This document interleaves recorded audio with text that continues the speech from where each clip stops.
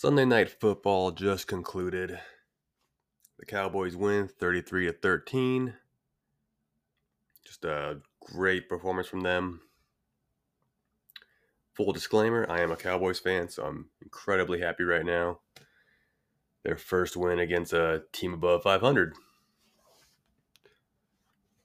If you don't count the 1-0 Jets at the beginning of the season. Some don't. I do, a little bit. All right. Let's get into the initial reactions. Eagles offense, pretty much non-existent. 3 turnovers from 3 fumbles. If you remember from the first time they played earlier in the year, Eagles, they had 3 fumbles, but they recovered all 3. And that's just how the ball bounces sometimes. No, first game, ball bounced right back to Jalen Hurts a couple times. Went out of bounds. They got the breaks, and that's what happens to good teams. Good teams always seem to get the breaks, whether it's with fumbles, with ticky-tack penalties. Just the ball bounces your way more times than not when you're a good team. You have luck. Tonight, the Cowboys, who have been just on a tear, the ball bounced their way multiple times. A lot of flags on both teams. Cowboys, second most penalized team in the NFL. I'm sure some people are going to point to the refs for this game, which, there's there's 2 times where the Cowboys had their touchdown passes by Dak Prescott where there was a flag, but the refs ended up picking it up. It's one of those things where you look at them and go, I could go really either way. It's better if they didn't even throw the flag, because that creates a little bit of controversy when you look at I picked up the flag. And then there's clearly holding, but how bad is it? Who knows? End of the day, though, Cowboys get the win. Offense moved the ball very well. Dak Prescott, over 60% completion rate, 2 touchdowns. Really good on third down once again. That's what he's been great with this year. Interesting thing is Tony Pollard and Rico Dowdle. Tony Pollard had 16 carries. Dowdle had 12, so nearly split them. So that's one thing I've and many other people have been critical about for the Cowboys this year, is their run game has been not very good. I don't know if it's the injury Tony Pollard sustained last year, but he's definitely not that number 1 running back, 3-down guy. It's we're definitely been missing Zeke, especially in those short yardage situations, though. Dowdle, we're getting him more involved, getting Dak more involved. I think they showed really good QB sneaks earlier in the game. There was a couple times down at the goal line. Granted, they did convert for the touchdowns, but you're watching him throw the ball on the 1-yard line. You're kind of like, why not just sneak it in there at Dak? He's been great so far. But either way, got the job done. And it seems like they're figuring out their run game a bit, because that has been the weak point for the offense. To dive a little deeper with the Cowboys, how just Dak Prescott is having an MVP type year. I think obviously the Vegas odds reflect that. Brock Purdy had another great game this weekend, so he's going to be up there as well. This probably hurts Jalen. They'll probably drop him off, and they are still, if they win out and they have a pretty easy schedule to go, the toughest matchup will be the Seahawks, who depends, I guess, who the quarterback is, how tough it will be. But they'll win out, and because of how that's a tiebreaker is your conference record, and the Eagles would have a better conference record, so they would get the number 1 seed. Well, at least they would win the division, which would really get the Cowboys again to the 5th seed, where they'll play one of the sorry teams from the NFC South. Maybe the Bucs again. They can knock Baker out once again. I don't know. We'll see. Kind of a ridiculous situation. I've been impressed with the Cowboys ever since, when they came into the year. The narrative was that Dak Prescott needed to be, I guess, things need to be dumbed down in a sense for Dak Prescott. For some reason, I know he had the most interceptions last year by playing 5 less games than everyone else, which is bad, obviously, but it became that narrative that he's a turnover machine who, for some reason, they can't read the defense, can't make adjustments. This kind of just came out of nowhere, especially after they got Kellen Moore left to go to San Diego or Los Angeles. But, they started the whole thing was they wanted to be a run-first team, which, great concept. Everyone would love to be a run-first team, but they don't really have the personnel to do that, unfortunately. So the offense struggled, but we played a somewhat weak schedule in the first couple weeks, and our defense was able to basically single-handedly beat teams, which was great. But then ran to the 49ers trying to run this run-first offense and having Dak throw 3-yard passes, make it easy on them, and got absolutely demolished by the 49ers, who hands down are the best team in the NFL right now.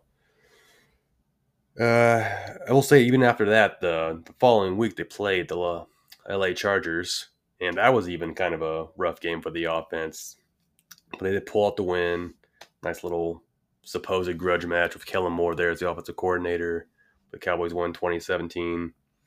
And when they went to that bye week, coming out of that bye week, that's when the offense really kicked it up a notch. And that's when I feel like they made a decision to be a more Dak-led offense as opposed to just try to run the ball a bunch, give Dak easy looks instead. But now it's more, hey, like they were saying up in Seattle this year, let Dak cook. And he's been out there just cooking defenses and just, you can say, they did lose to Philly the first time, but Dak did have a great game against them. He had a couple mishaps here and there, and the story coming out of that first matchup was the miscues by Dallas. It wasn't so much that the Eagles won; it was just the miscues. But Dak, they have played, you'd say lesser competition, but they have played defenses that were better than the Eagles, and they've been just lighting teams up, dropping 40 points, 30 points again and again, and they're letting Dak just be the star quarterback that he's been his entire career, really. I mean, besides last year where he got hurt week 1, where he had to go out, and Cooper Rush came in and went 4-1. Dak played the entire year with compromised thumb on his throwing hand. He's never made an excuse for that, but I mean, I'll make it for him that, hey, that probably affected his throws throughout the year. But I mean, hey, you just let Dak be the leader that he is, be the player that he is, you're getting some good results. And we still got a couple of tough matchups here in the coming weeks. We got the Bills, the Dolphins, and I believe also we got Washington one more time, and we got the Lions, who are kind of trending down. I think by the end of the season, maybe the Lions will be kind of held in less regard. They're definitely they should win their division because they should have a good enough lead, but unless they completely implode on themselves and Jordan Love-led Packers are streaking a little bit here. And for the Eagles, they're a really good team. They've lost 2 straight, but they're also 10-3, still tied for the best record in the NFL. They're really good. Can't put it any other way. But tonight, their offense didn't score any points. The only points came from a Dak Prescott fumble that Jalen Carter returned for a touchdown. The Eagles, though, I mean, the way they're playing, some people are probably going to say, they had just kind of a gauntlet they just ran, and the Cowboys were the last piece of it. So they'll get some rest. People will probably say, the Eagles were a little tired at the end of all this big run. But, again, if they're going to be considered a Super Bowl contender, the excuse of, they're tired is not really a good one. If you're going to be that number 1 team in the NFL, the number 1 contender for the Super Bowl, you just can't be tired because you played a tough opponent last week, because that's the playoffs. You play a tough opponent every week, supposedly. Let's see what else we got here. I think that about wraps it up for tonight. I'll be interested to see what people will start saying on Monday morning about the Eagles Cowboys and how I wonder if they'll downplay the win a bit, which I'm sure they will, because there was definitely some people really, really proud of their Eagles pick this week. So we'll see what they have to say. I'm sure, they'll talk about the turnovers, like, oh, yes, this and that. But at the same time, we covered that earlier. Good teams take care of the ball. And some teams get lucky with, the bounce of a fumble. It happens. I will say, though, when I was the past 2 weeks, there's been times as a lifelong Cowboys fan, when you're watching these games, these close games, really not even that close, but last week was close. There's moments in the game where you're kind of like, uh-oh, it's happening. We're blowing it. Last week against the Seahawks, it was on the Cowboys' last drive, like a minute 40 left. It was a 3rd and goal. Instead of running the ball from the 3-yard line, they tried a little back shoulder throw in the corner of the end zone. Basically didn't really have a prayer going anywhere. And then, 4th down, kick the field goal to go up by 6. Minute 30 or so left, giving the ball back to Geno Smith and the Seahawks, who have already put up 35 points. It's one of those moments where you're thinking, oh no, this is what's going to happen. They're going to go down. Somehow they're going to score. And the Cowboys are going to lose by 1. That's just kind of the trauma of being a Cowboys fan sometimes. You see it happening. Fortunately, it didn't happen. Cowboys held on and won. Tonight, they're up, 17 at this point. Then that Dak Prescott got stripped and Jalen Carter picked it up and scooped it and scored. And it was like, oh, man. It's still a 2-possession game, but it's like, okay, 10 minutes left in the 3rd quarter. We shut the Eagles offense down twice, but then they got this defensive touchdown. You're kind of wondering, oh, man, what's going on? But, the Cowboys kept it going. And how about their kicker? I have him on fantasy football, and I think he got me 20 points tonight, keeping my week alive. I got one more play tomorrow night. We'll see how that goes. But, man, a 60-yarder, 59-yarder, 40-yarder, 45-yarder. It's like, man, it really changes the game up when you have a guy who can kick from 60 yards and just drill it. Absolutely nailed it. I wonder if they'll try pushing it back to 65 one of these times, with how unfair that would be for a team. Talk about the tush push being unfair. Having a kicker who could kick from 65 yards consistently would be incredible. Moving forward, we'll see what happens the rest of the week. I'll catch you guys next time. After this Sunday football, there's definitely going to be some highlights for people to talk about, for sure. Obviously, the Cowboys-Eagles game is a big one, because that shakes things up a bit. It makes the 49ers have a good shot at number 1 seed, Eagles number 1 seed, Cowboys number 1 seed. It's all up in the air right now. Another one that's going to definitely make the rounds is from Kansas City and Buffalo, how they got that. Kansas City had that offsides call at the end there, which, before speaking about that, the play was amazing. The pass to Travis Kelce, then he laterals it pretty much halfway across the field, the Tony, and he brings it in for what would be the go-ahead touchdown. There's time left for Josh Allen to do stuff, but that gives him a shot. But unfortunately, Tony was lined up slightly. Well, I wouldn't say slightly. He was offsides. You look at the image, a still picture, and he's clearly lined up past the ball. Then 4th down comes, and I'll say Von Miller was pretty much lined up in the neutral zone, and maybe no flag.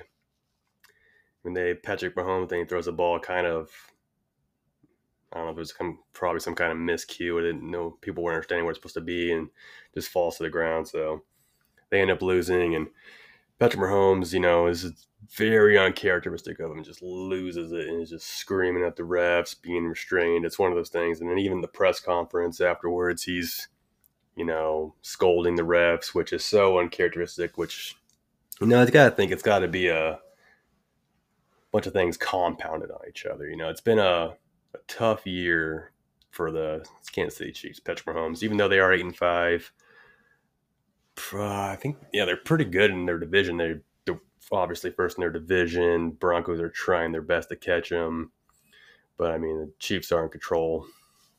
They're not going to probably be the number 1 seed this year for the first time in a couple of years, but you can definitely see the frustration, and rightfully so. I mean, if I was him, I'd be frustrated. But hearing the Sunday Night Crew, because obviously they looked at this at halftime, they talked to all the referees and stuff, and they made the point that last year, this offensive offsides type call they made, it was called a total of 2 times last year, but this year it's been called 11 times, so they are making it a point to crack down on this, and Mahomes was talking about how usually before, people were given a heads up like, hey, you're offsides by the refs, which when you kind of think about it, that's kind of crazy. It's like, hey, don't be offsides. That's kind of a simple thing. I mean, especially when you can just look to your left or right, depending on where the ball is, and see, oh, I'm way up here. So it's one of those things where the simple answer is just don't be offsides. It is kind of a bummer that awesome play with Kelsey and Tony goes away. Like it never happened, because it was so amazing to see. But hey, just like the new commercial on FS1, got to stay in bounds. Hey, got to stay on sides. So we'll see how much milk the media can get out of this week. Another one, is just a god-awful game between the Raiders and the Vikings. Man, I'm glad I sold my tickets for that. That was nice to get something I like, but man, 3-0, that's tough. That's a tough watch.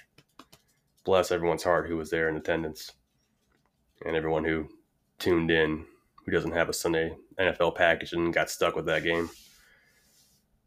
The Browns, they pulled it off again. Browns pulled it off. They're right there. Ravens. I really thought the Rams were going to do it. Going into the week, I was like, oh, there's about 6.5 point underdog. I thought they were better. They had a better shot. Like then they only lost by 6, but man, that was a close game. That was a good game. We'll see what's going on next week. What else do we got coming up this week? I'll talk later about a thing I'm really excited about, or was excited about, was the NBA in-season tournament. That was awesome. I'll definitely do an episode soon, because LeBron and the Lakers, first team ever to win it. LeBron, first ever in NBA in-season tournament MVP. And just a little sneak peek. Everyone's already saying, the obvious thing is because he won, it's like, it's a meaningless award. Yeah, of course. But if they lost, though, it would have been, another finals loss for the King. But, we'll see. I mean, I don't think this award for him will mean anything for at least another 10 years, because hopefully they keep this in-season tournament thing around. So, but yeah, it'll definitely mean more down the road, because I'm sure they'll keep this tournament thing alive. All right, and that's it for me tonight, guys. Take care.